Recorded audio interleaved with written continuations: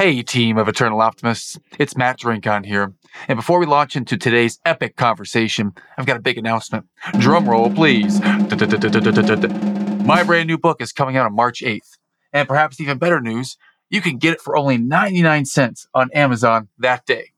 We don't run ads on the show. And if you ever want to give back and support the Eternal Optimist community, go to Amazon on March 8th and get the Kindle version for only 99 cents. Just search for the book title, The Eternal Optimist. It's never too late. And you can download it directly to your device. Now, let's get to the show.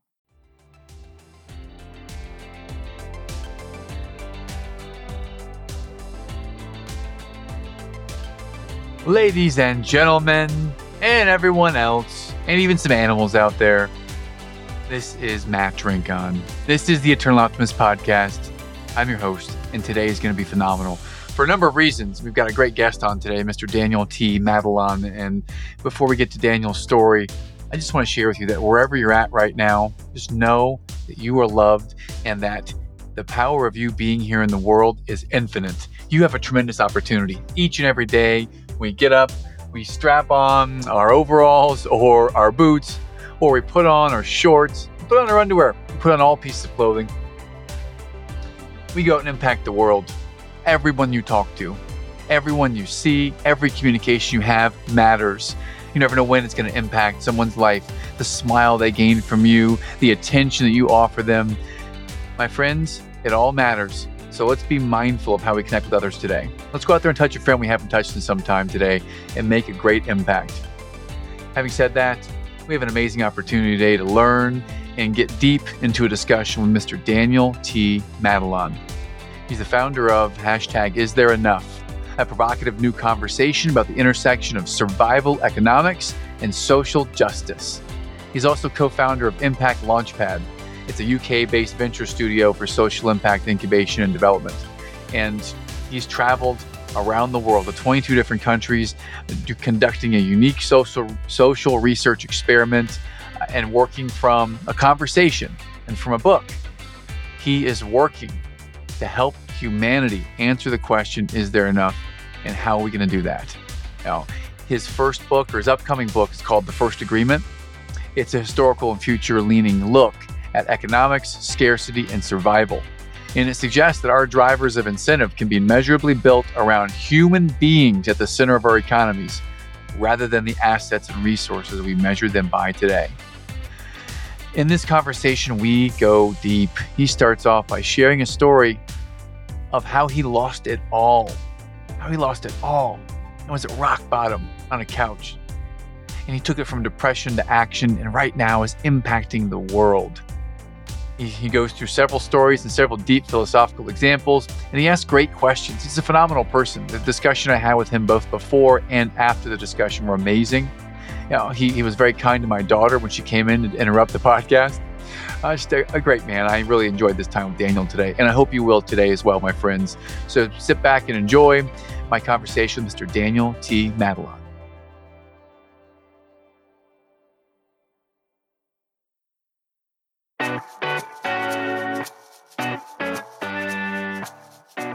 Hello, and welcome to the Eternal Optimist podcast, the show for optimists by optimists. This is the show for people who see the good in the world and want to make a positive difference in the lives of their families and communities. Each week, you'll hear inspiring stories that will get you thinking bigger and playing more offense in life. With your host and high-performance coach, Matt Drinkon. And with that, I'd love to welcome today to the show, Mr. Daniel Matalon. Daniel, greetings, sir. How are you?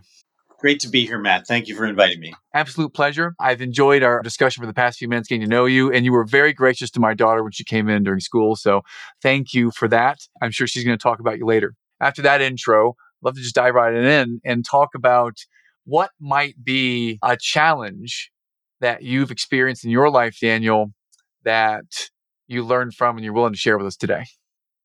Losing everything can be a great fresh start on what you want to do with your life. We've heard stories of people who've experienced that. I've certainly experienced that. And much of the work that you and I might talk about is derivative of Buckminster Fuller and his concept of the world game. Everything that we do in our conversation of the Is There Enough campaign and our work as a venture studio called Impact Launchpad is really all about that concept of the world game, which I think your audience may have been introduced to previously. And Buckminster Fuller himself lost everything and made a choice in his life, a decision in his life that his life was no longer for what we think of as success, which is personal success, but he would use his life as an experiment. I didn't realize that I had emulated that consciously at a time when I did lose everything I had, but I was able to rebuild my life in unprecedented ways to my expectation in terms of the agency I have in the world and the ability to reach people in ways that I never would have expected before had I not had that experience. So that would be my nutshell of that answer to that question. Well, when you say losing everything you had, can you elaborate and go a little deeper on when was that and what that means, please? So it was around 2015. I was 55 years old at a time when many of my peers are looking to start retiring, and I had to start over.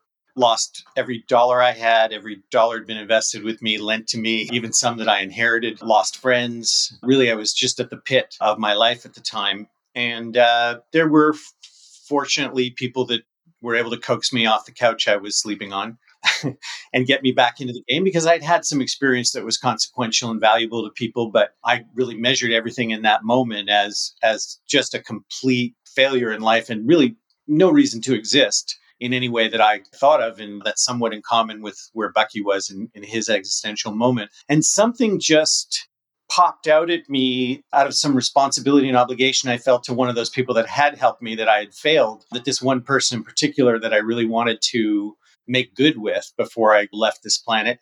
And I started finding myself moving out of my depression into action by thinking about what I could do for this person. And then it started to grow into, well, maybe I can add a few other people to that list. And the way my mind thinks of, if I find a distinction or an essential piece in any discovery through the path of my life, I go, well, how about if we do that 1,000 times bigger?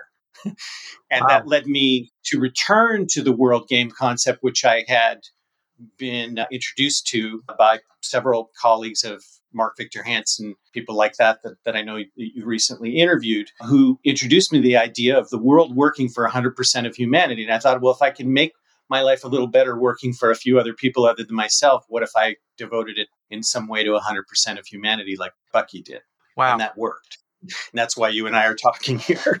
I mean, it's had great personal benefits to my fortunes, but ironically, I didn't seek to do that. It's just that if you're going to make the world work for 100% of humanity, you're part of 100%.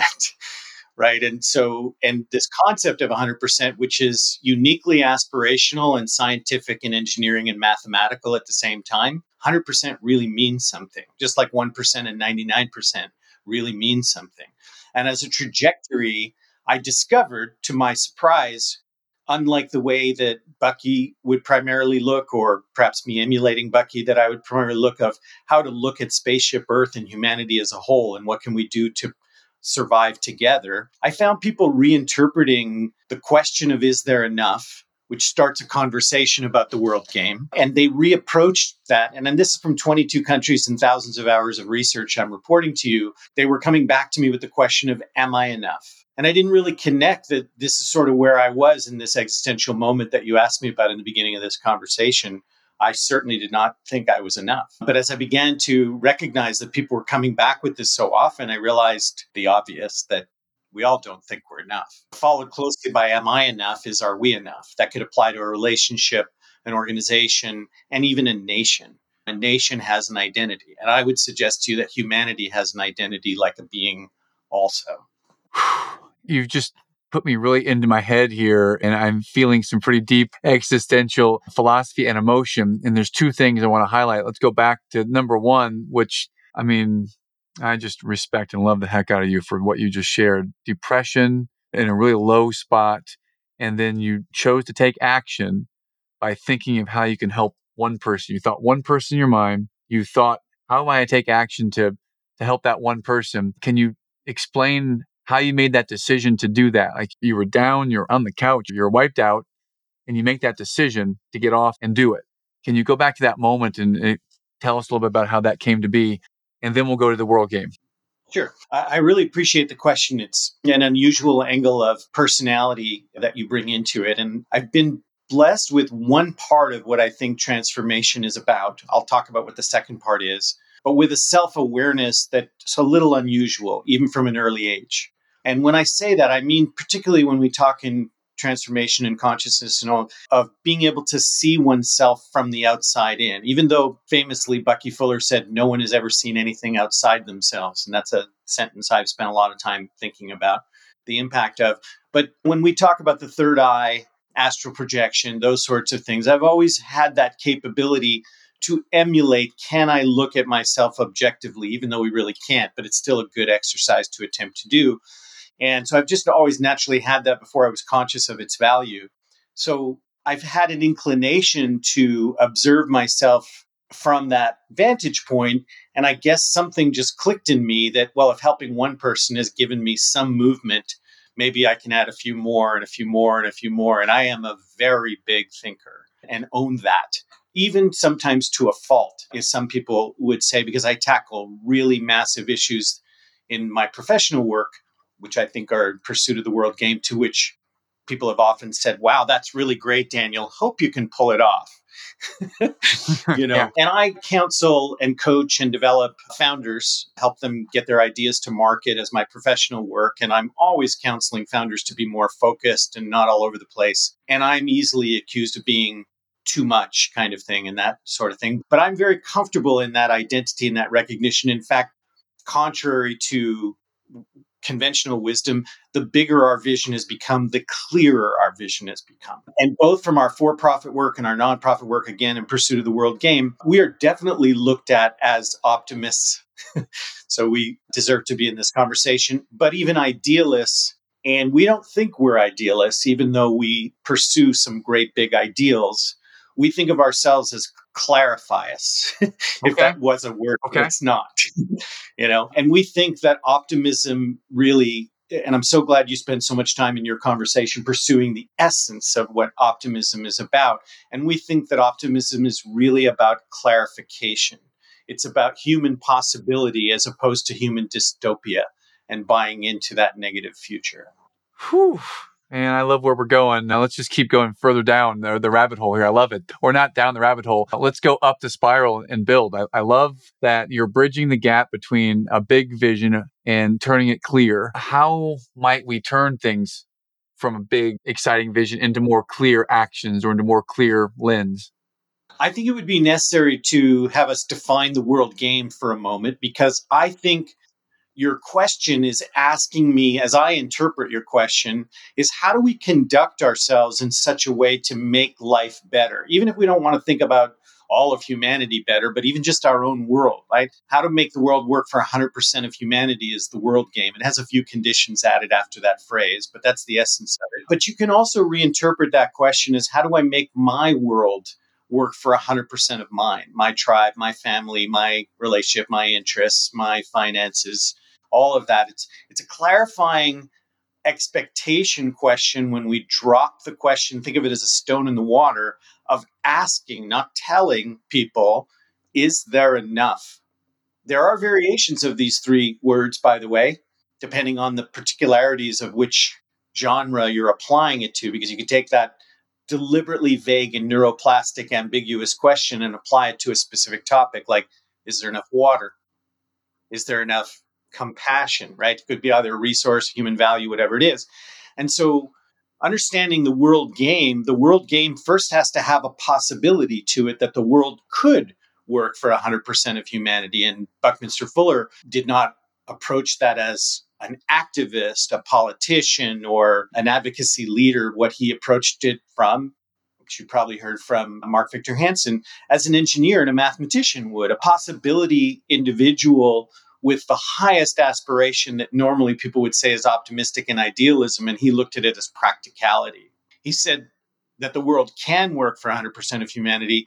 I converted it into a three little word by accident, by the way, which is a story in and of itself, how that came out. But by accident, I went from 25 years of emulating people like Mark Victor Hansen and telling people that there was enough to go around. And I got somewhere with that. It's like telling people that there's abundance. And when they're in scarcity, they're going, I don't know what you're talking about. Yeah, But yeah. right? When you ask people the question, is there enough, or variations of it that apply to the situation, something starts to happen where people become responsible for that answer. I'm not going to tell you where I've asked this question in 22 countries and thousands of hours that people have all said, yes, there's enough, or no, there's enough. It's always conditional and situational anyway, which just really gets to the heart of the matter. But I will say that people who generally have a very pessimistic view of our future, and I include them in our rooms and conversations, especially on Clubhouse, places like that, we make them welcome in the room. We first of all tell them that pessimists point out dangers that optimists don't see. And we clearly have evolved both sorts of natures in humanity, and we need each other. If the world's going to work for 100% of humanity, it's got to work for everybody. And so when we pose this question, is there enough? And there's a conversation that engages after that. It takes about 15 minutes to do, and people can learn how to do this formally. But when you get into that conversation of examining with another human being what enough is, you come to two or three conclusions. Number one, your definition of enough and mine is as different as a fingerprint. And your definition of enough a month from now is going to be quite different than it is today. So it's a perpetual examination, a lens, a magnifying glass, really, of what there's not enough of. Because the natural state of the universe and even of the world, despite people walking around saying like it's a fact that we live on a planet of finite resources, which has not mathematically ever been shown to be true. But when we examine that reality, that there's enough to go around as a base, rather than how we think of it now, which is that there's a scarcity as a base and some of us get to be rich, let's say, when you examine it from that standpoint and you realize that human beings either manifest and create scarcity or limitations to it because they think that there's scarcity and who gets to have access to it, or they can recognize that true wealth, and you have people listening to this podcast clearly who think about wealth and finances and all of that. True wealth is built by agreement, not by resources. And the first time I ever stated that, an economist challenged me that I was rewriting economic theory, and all I was trying to do was align people to the concepts of a global impact bank that we want to launch in 2024. He was shaking when he said it. This made me pay attention quite a bit. I'm not an economist, but I'm kind of an amateur economic enthusiast, let's say. But I think that economics shouldn't be the study of the allocation of scarce resources. It should be the study of how humans collaborate to produce wealth. Wealth, not just money. Money is a portion of that. So I think that how people can build more agency in their life is by beginning to examine enoughness, not scarcity and abundance, but how do they uniquely define enoughness for themselves, for their relationships, and for their organizations. It's a ripple effect that has nothing but positive benefits, whether you're an optimist or a pessimist. Wow. I'm going to pause there. Again, my mind is throbbing and exploding with an energy and a joy to hear someone speak in such optimistic, I would say optimistic terms. And I love the inclusivity of the pessimist because, as you said earlier, to have 100% of everyone, that means everyone. And you're not excluding people from the conversation on Clubhouse, for example. You bring everyone in because I think this way, you think that way, he thinks that way, she thinks that way, and it's all humanity. So I love that point. And I wonder about the mathematical certainty. So I want to challenge you. Let's just say I'm a pessimist or I'm a realist. And then you make the statement that it's not mathematically been proven that we have unlimited resources because the Earth is with finite resources, one might think. So if someone were to challenge that, then how would you respond? Our economic history has some heroes or villains within it, depending on your point of view, who have mathematically shown us that we are going to run out of this, going to run out of that. Turn of the century in the 1900s, it was predicted within 6 years from the time that the study was released based on mathematics, that we would run out of places in London for any of the horse and carriages to get through because there would just be too much manure in the street. And 6, 7 years later, we had the automobile. And this has been repeated over and over and over. It's considered Malthusian economics, the scarcity economics. And in 1972, MIT released a very important study that I would recommend everybody who's concerned about wealth, abundance, and scarcity and all of these issues. And it was called The Limits to Growth, 1972. So I put a lot of study into people who think like this. I interviewed Paul Ehrlich, the author of The Population Bomb, which was a highly influential book when I was growing up. And it basically said we were just going to run out of ways to support the 8 billion people we have. And you could say, given what we're dealing with climate change now, where a third of Pakistan, as you and I speak, is underwater. Mississippi doesn't have any clean water, except maybe yesterday they got something turned on, and so on and so forth. We have a lot of evidence of existential threat to humanity that appears to be based on having too many people consuming things.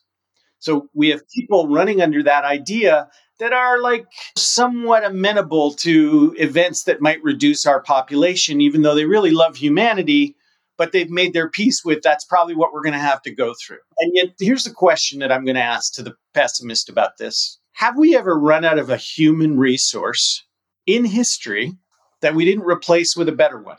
To this point, I'm not talking about what could happen in the future. Past performance does not equal future results, so I'll accept that.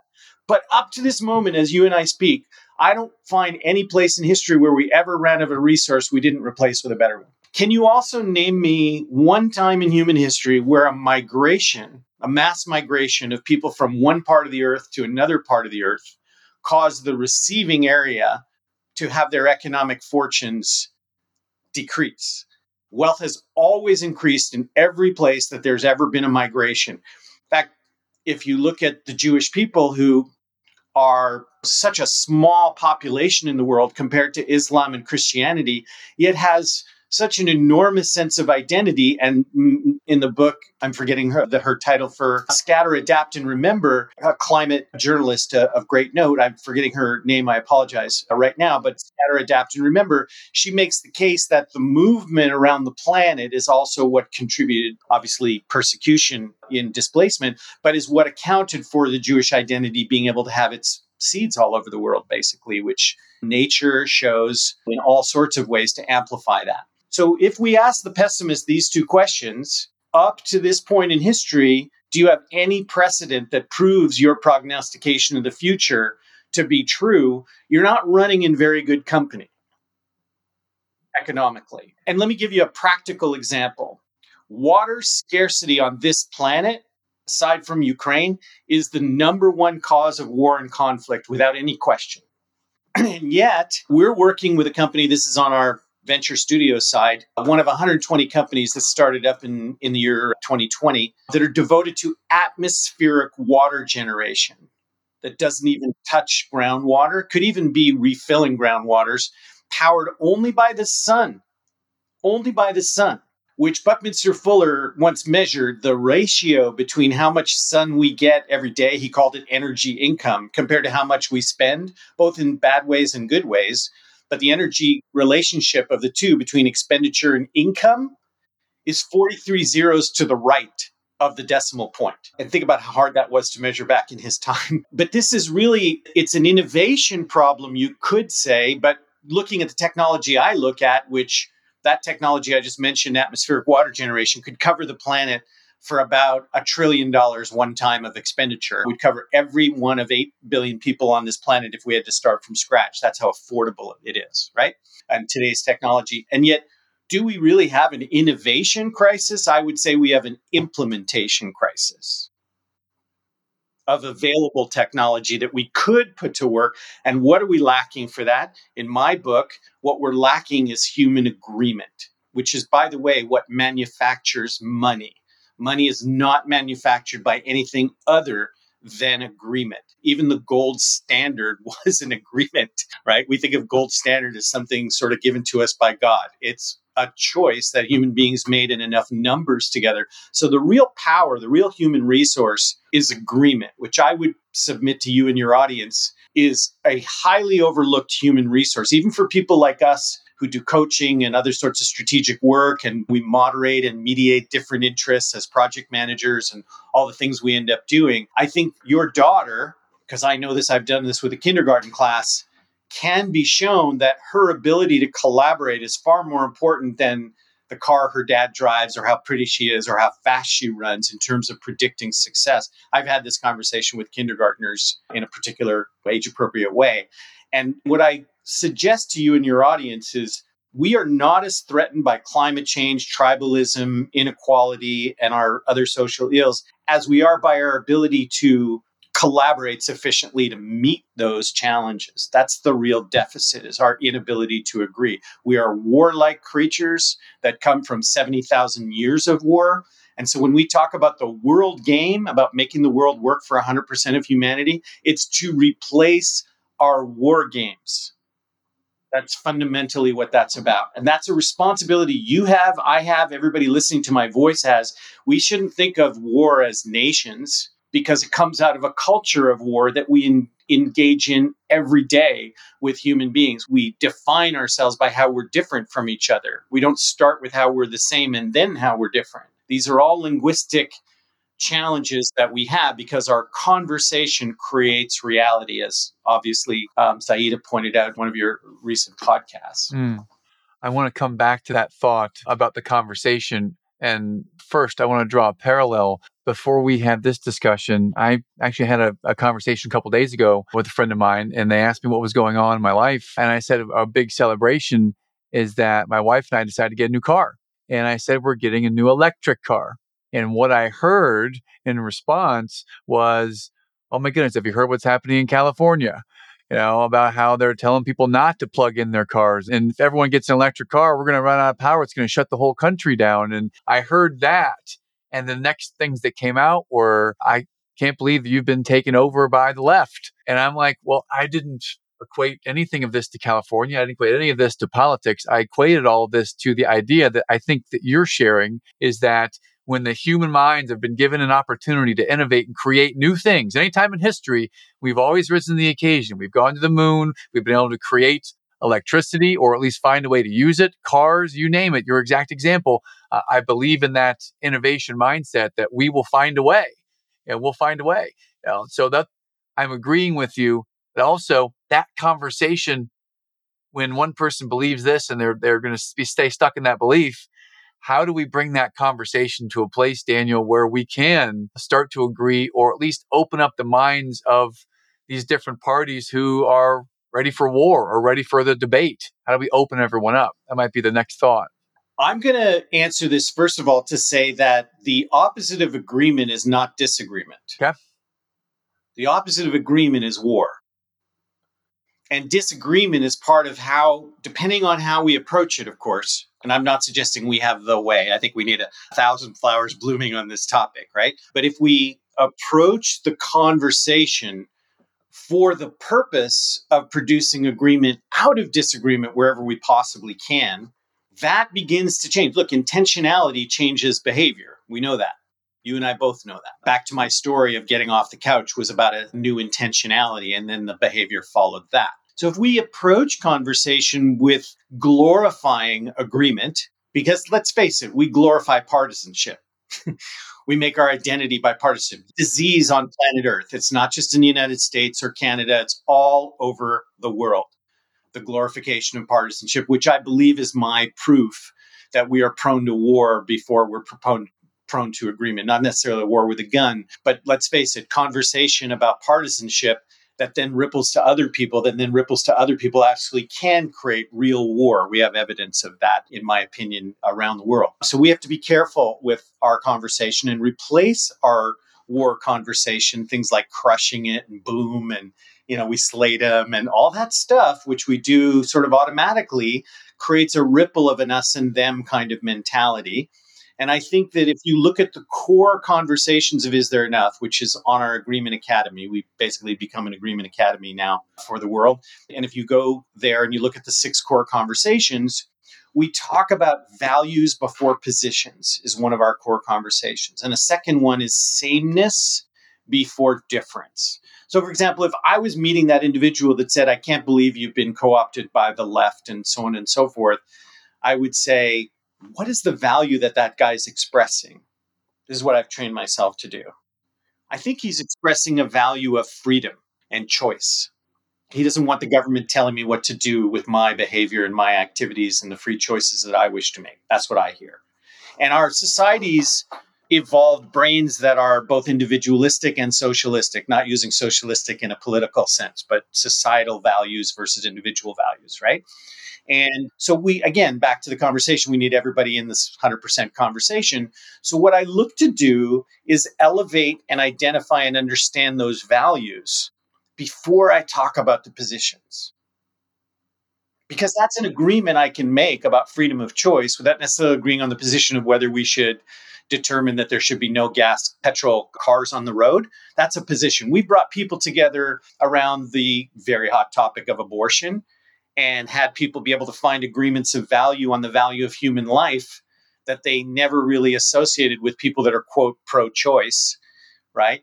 And people who are pro-choice can also agree on the value of that human life, even if we define the legal ramifications of at what point should society step in and protect that life or not, and at what point, and all of that. These are policy things that can emanate from a base of values. So it's not me trying to get agreement or persuade somebody or get them to like my opinion. I start with where they're at, and then I invite them at times to see where you might have two values that are competing with each other and you hold both of them dear. Like, you definitely believe in freedom of choice, and you're also concerned about safety, aren't you? Yes. Can you see how that might rub up? And if you had to go to a desert island, you could only take one, which would be the higher priority for you? And I'm just interviewing you and asking you and validating where you come from. We had in one of our recent clubhouses, a peaceful anarchist in our conversation. And so I just really went for the value of freedom of choice. And then I came back to him, as I do with people strongly on the traditional conservative side, not necessarily what we call conservatism going on today, which is another topic of partisanship. But in traditional conservatism, you're there to sort of protect traditions, minimum size of government. And I'll always ask somebody, well, what is that minimum size? Can we be clear about what that minimum is so we don't have to argue over the stuff we don't have to argue? So what we're doing here in this conversation of is there enough is, and we can teach people how to conduct this very, very quickly, about a 10-hour program, they can become masters at it, which we don't sell or charge for. We underwrite it. It's free. It helps our social research. But what we show people to do is to validate those values and then move really into the most important conversation. And the reason we ask, is there enough, is so we can get to the question of what are we going to do about it? And the it in that question, what are we going to do about it, is whatever we agree on that there's not enough of. So if you say, it'd all be fine if people just loved each other more, so you're saying there's not enough love. Okay. What would we do about that? And now we're into some real possibilities of things we can put into practical action. And at the end of the day, whatever you're going to propose is what you'd like to see in the world. You can have it happen as long as you got agreement to it. Well, I think everybody should be educated in an early age about compassion and love and how we're all connected and so on. Great. How would we get that? How would we align people to that? How would we align people on the other side? What you're telling me is you're a few to several thousand agreements away from that reality that you want. So in order to be not a warrior, you need to be an agreement maker. And if you're not an agreement maker and you're a warrior, which most of us are, I think I'm a recovering warrior, let's say from 70,000 years before me. So are you. Like a recovering alcoholic never says he's not an alcoholic, right? But I say, if you look at that juncture and you go to either unconsciously or consciously to war and conflict, you're just going to end up with an agreement at the end of the day anyway. And Bucky would say, if he were here, I think, how about if we skip war and go right to agreement? Okay. That's what we're trying to forge.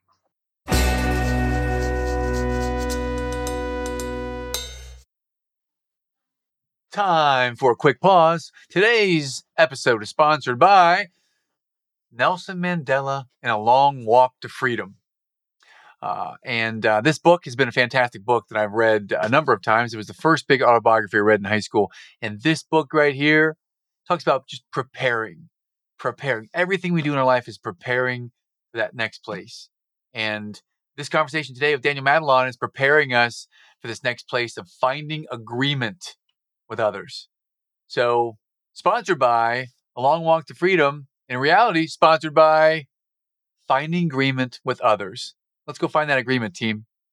Today's sponsor for the Eternal Optimist podcast. I love it. Where I can trace this back and what I'm feeling and hearing is I'm hearing, let me just trace a couple words back. 100% of our conversation, we want to understand the values in place before we start taking positions, understand values. So establish that value consensus around the values first. So understanding first. So once we understand the values, then we're free to move forward and engage in the conversation. But before we can do that, we have to set the parameters of what the values are. I might equate this in my daily professional world, in my Sandler sales training. I might have called this an upfront contract, or as we get started in the discussion, we want to set the expectations so we're both on the same page. And you put it very eloquently. Just hear you keep talking about that once you've gotten there. I will add a couple of things to it that's very relevant in terms of your demonstration. The fact that in real life, a little bit different than our online identities, we would never engage in conversations that are potentially about new agreement without some questions.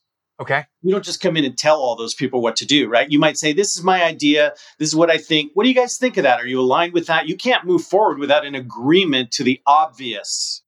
Take the implicit and make it explicit. Example, we've tested this around the world. In America, if you took a Trump supporter and a non-Trump supporter, who are both Americans, put them in a room and require them as part of your incentivize is better than require. That's one form of incentivization, but in social research, we require it, is can we acknowledge that we're both Americans between those two? Now let's argue about everything else. There's a different outcome to that conversation by taking the obvious. People think that's a waste of time to talk about what's obvious. And so this comes to like making agreement on the things we can make agreement before we go to the things that we don't agree on. A second part of those 6 core conversations you'll see on isthereenough.org, you will see sameness before difference.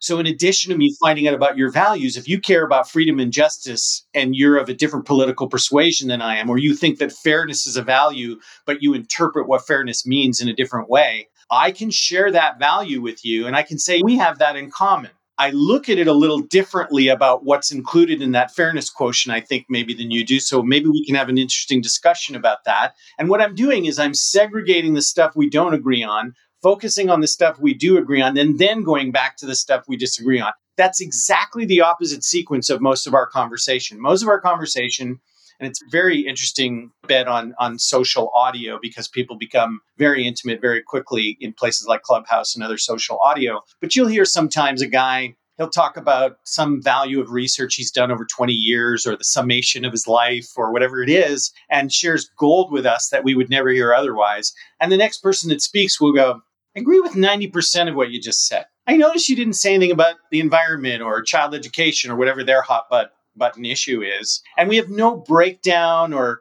discussion or clarification or acknowledgement of what that guy just spent 5 minutes giving us of his 25 years. And think about what we're missing in that, right? If we started with agreement and then went to disagreement, I think we end up with more peace. I'm not going to say peace because it's a trajectory, right? Like towards a more perfect union or towards 100%. But if we automatically let ourselves go to our identity about how we're different than each other, we may never find any sameness at all. And what we found is when we start with sameness before difference, our distinctions of difference between each other is actually much clearer.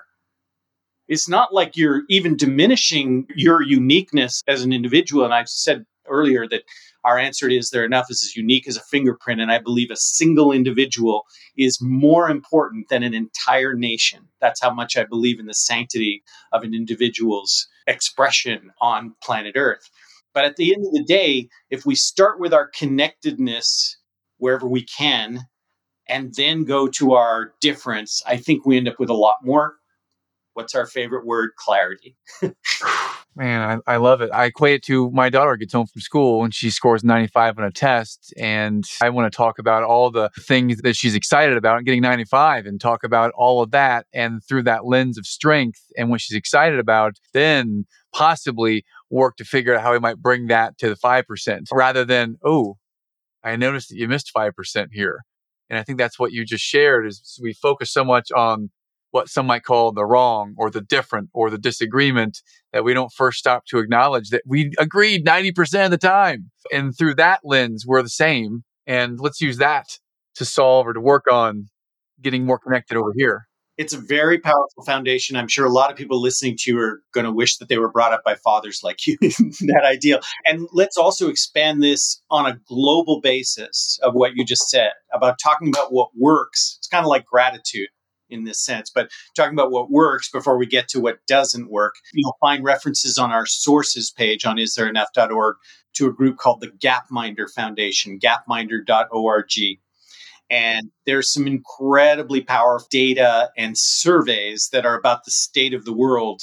And I've met very intelligent, globally impacting people who've gone through those surveys and been shocked to discover that the world's doing a lot better than we know it is in a few areas that we think it's doing terrible. And there's a discussion on our sources page of the late Hans Rosling, who founded the Gapminder Institute, wrote a book called Factfulness. That's one of the most important books of this. So you remember him. I've got it. Love it. And yeah.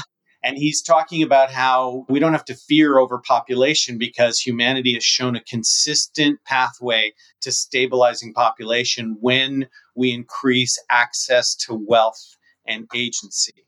And that's our real issue. And historically, this is something we put a lot of focus on. We have a resident historian in our work who's drawing references throughout history that point to this, that each of our cycles leads to more and more people sitting at the table of conversation and therefore more and more people, representation and power. And we have very strong heart-to-heart talks about what power really is as well, which I think in a future time, maybe you and I can really dig into. But I think it's important that people recognize that I'm as in touch with, on a daily basis, the existential threats and how they're measured. I focus consistently on the problem of 2050, which is 28 years from now, where it's estimated right now that 1 billion people will be homeless and without a passport. And we're looking at infrastructure, if we possibly can do from our side, that can adapt and support that and turn it even into a business opportunity. But while I look at those existential threats, I require myself to look at the stuff that's working in order to address those existential threats. Well, if we go back to, let's just say, one of these areas that a picture may be painted as very negative. Maybe it's population growth. And if one solution or the solution might be to increase access to what you said, wealth and, did you say residency? What was the word? The statistic I'm referring to is that the IPCC says that by today's estimates, we're facing 1 billion people homeless and without a passport in 28 years from the time you and I record this. And I'd like to tell people, if we're really successful at preventing that, or if the estimates are way overblown and it only turned out to be 10% of that, that's 100 million people homeless and without a passport in 28 years, which is 100 times the Syrian refugee crisis, to put it in perspective. So we are dealing with a very different future than you and I can imagine right now. And it is, for all those pessimists and dystopians out there, they love what I just said because it validates their identity. And with all due respect, the question isn't really about that. The question is, what are we going to do to adapt to that? Do we have 3D printing? Yes. Do we have the ability to mine water from the air, as I've indicated earlier? Yes. Do we have the ability to grow food in vertical farming without soil? Yes. Can we make a fish farm on these dwellings? Can we put them out on the water? In Panama, they're doing that. In other places in the Maldives, they're building cities on the water. So do we have the ability to adapt? Yes, if we had the agreement to do that. Part of that is financial agreement, because we must come up with the capital to actually invest in those outcomes, which is where my professional work is 100% focused on. I'm a co-founder and CEO of Impact Launchpad, which is a venture studio out of the UK for social impact. And we're doing our best to organize a concerted effort of our colleagues, even competitors, to establish a financial mechanism that can invest in human infrastructure. And what does that take to pull that off? It takes enormous agreement, which is why we ended up having the conversation about agreement. So that's why we're here. Oh, man, absolutely. It's like it's at our fingertips, the ability to turn the condensation or turn in the air into water to give people water that need it. And we don't have the agreement. We don't have the financial agreement. We don't have this. And how we get there seems like a really big challenge. I'm glad you're undertaking that. That someone is leading this revolution to get us there. Like, what's someone like me, just a regular everyday Joe? How might I contribute to this and be a part of it and be a part of the conversation to help manifest this? It sounds very exciting.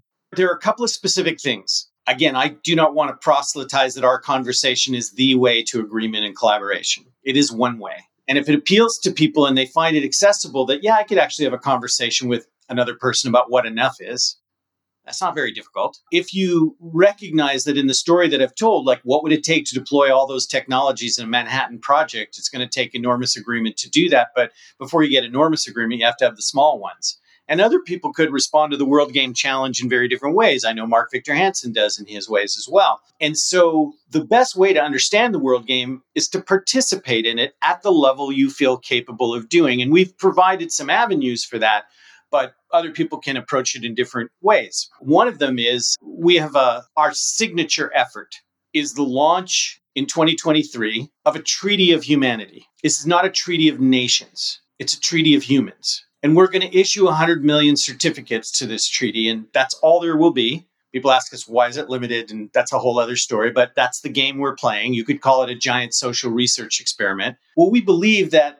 the conversation people would have to have in order to have 100 million people sign that, you can see the wording on it. It's very simple. A child could sign it. It basically says, I'll devote my life to making as much agreement as I can so I can be a post-warrior, basically. You can't fail at it. It's a best effort. It's not a treaty you make with all the other 100 million people. It's just a treaty you're making with yourself and your history and your future. And that is a moment of leadership. Please do not misunderstand how important incrementalism is, particularly in the 21st century where we have such technological capability to amplify good things. We can also amplify bad things and negative news and even fake news and all that, but we can absolutely amplify a conversation that's feasible as well as practical, because that's really what idealism and optimism as a impact benefit is all about.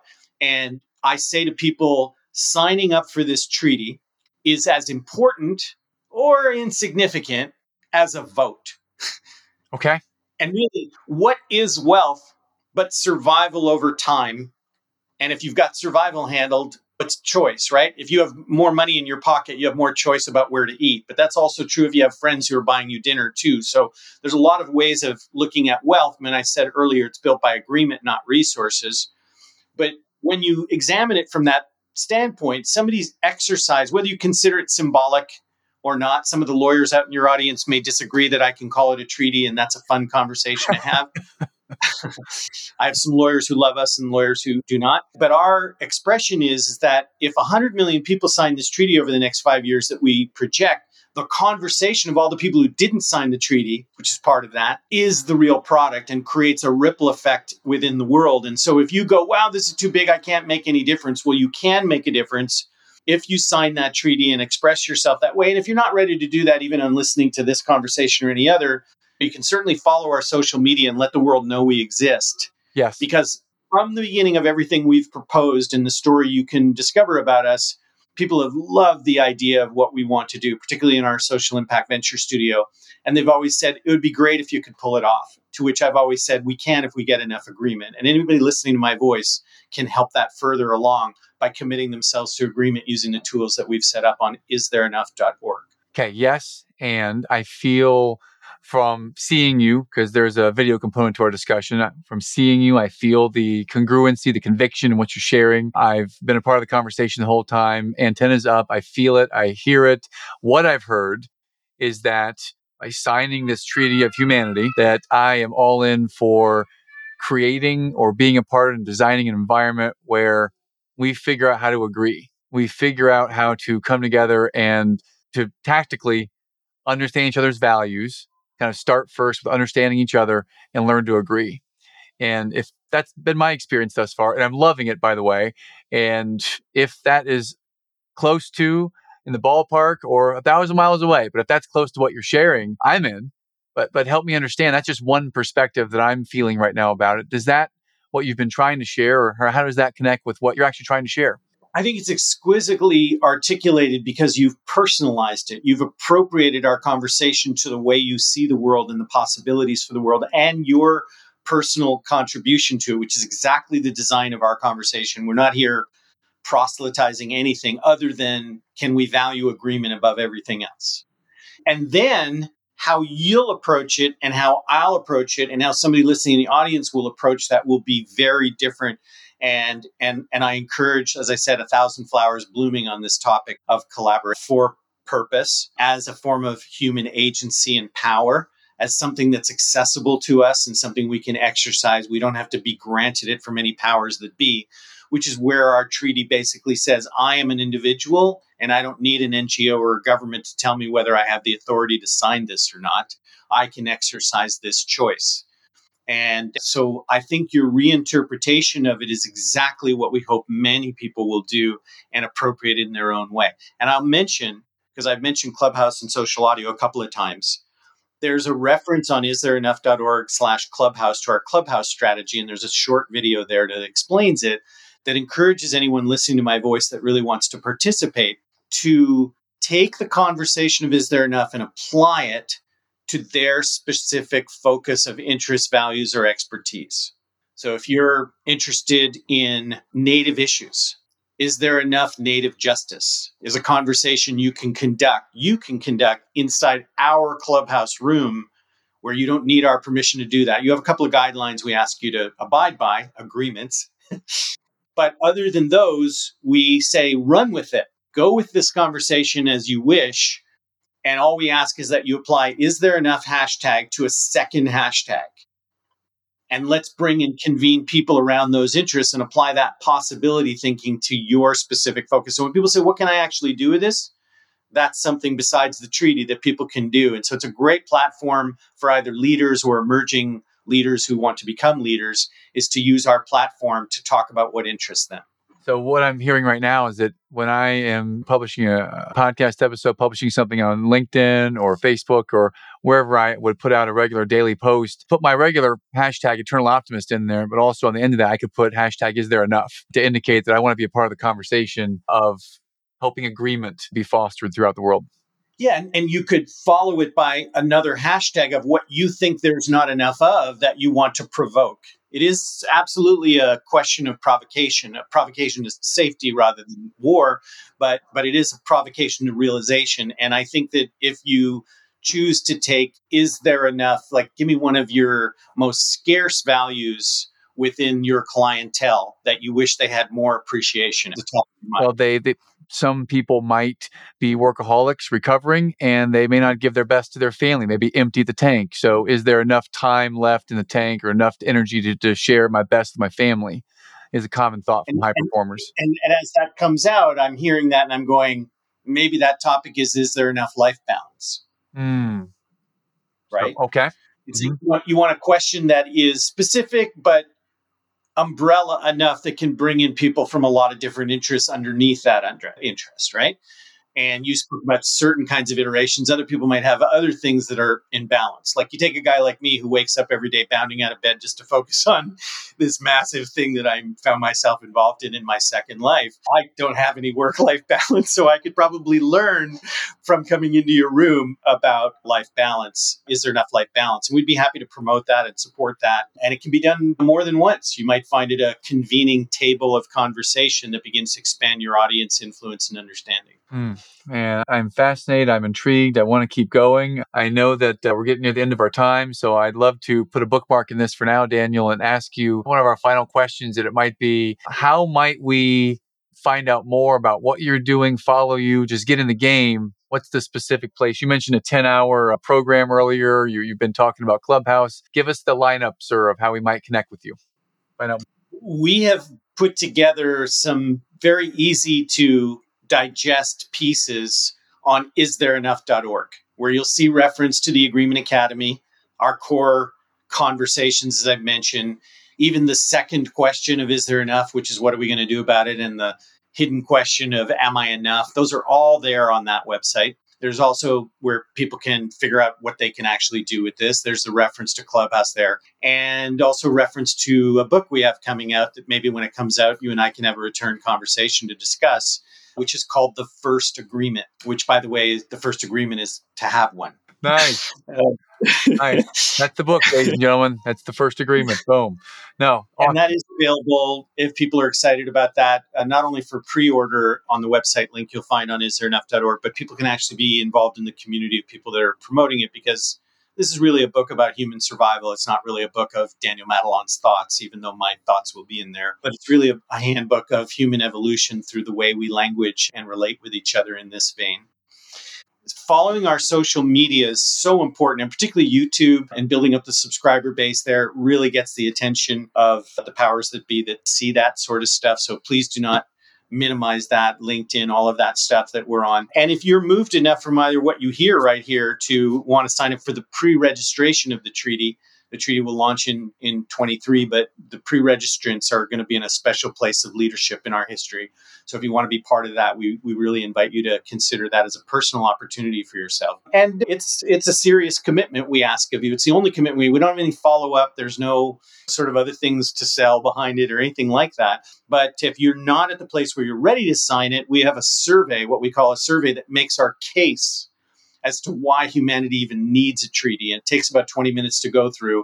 And I encourage people who really want to understand and deliberate about what kind of commitment that they would engage in by signing this pre-registration, that they go through that survey. So those are some really specific things. And then finally, as I've mentioned before, please join us on Clubhouse, or you can watch our Clubhouse on YouTube. And we release 8 new topics every month. And then maybe we'll be including some with you. Perhaps we follow up and those are all the ways people can actually participate. Wow. My jaw dropped. This is fantastic. It's been a very, very insightful and enjoyable conversation, Daniel. I want to thank you. This has been great. And everyone, be sure to check out isthereenough.org. There'll be links in the show notes, links to the Agreement Academy, to Clubhouse, to YouTube channel. So please check all that out. And Daniel, it has been an absolute privilege and a pleasure and honor, my friend. And I look forward to continued discussions and maybe even potentially having our Treaty of Humanity up on some of my sites, because I've been really impressed and love what I've heard so far. So thank you from the bottom of my heart, sir. Much appreciated for your inspiration to humanity. Thank you. And if you don't mind me just acknowledging and recognizing how valuable your work is in putting clarity, inspiration, and a focus on action with respect to an optimistic future. We need more of your voices out there. Awesome. Thanks, brother. Love you. Appreciate you. Thanks for listening to the Eternal Optimist Podcast. You can check the show notes for information about today's episode. And please share the show with that friend who is wanting to think bigger. We'll see you next time.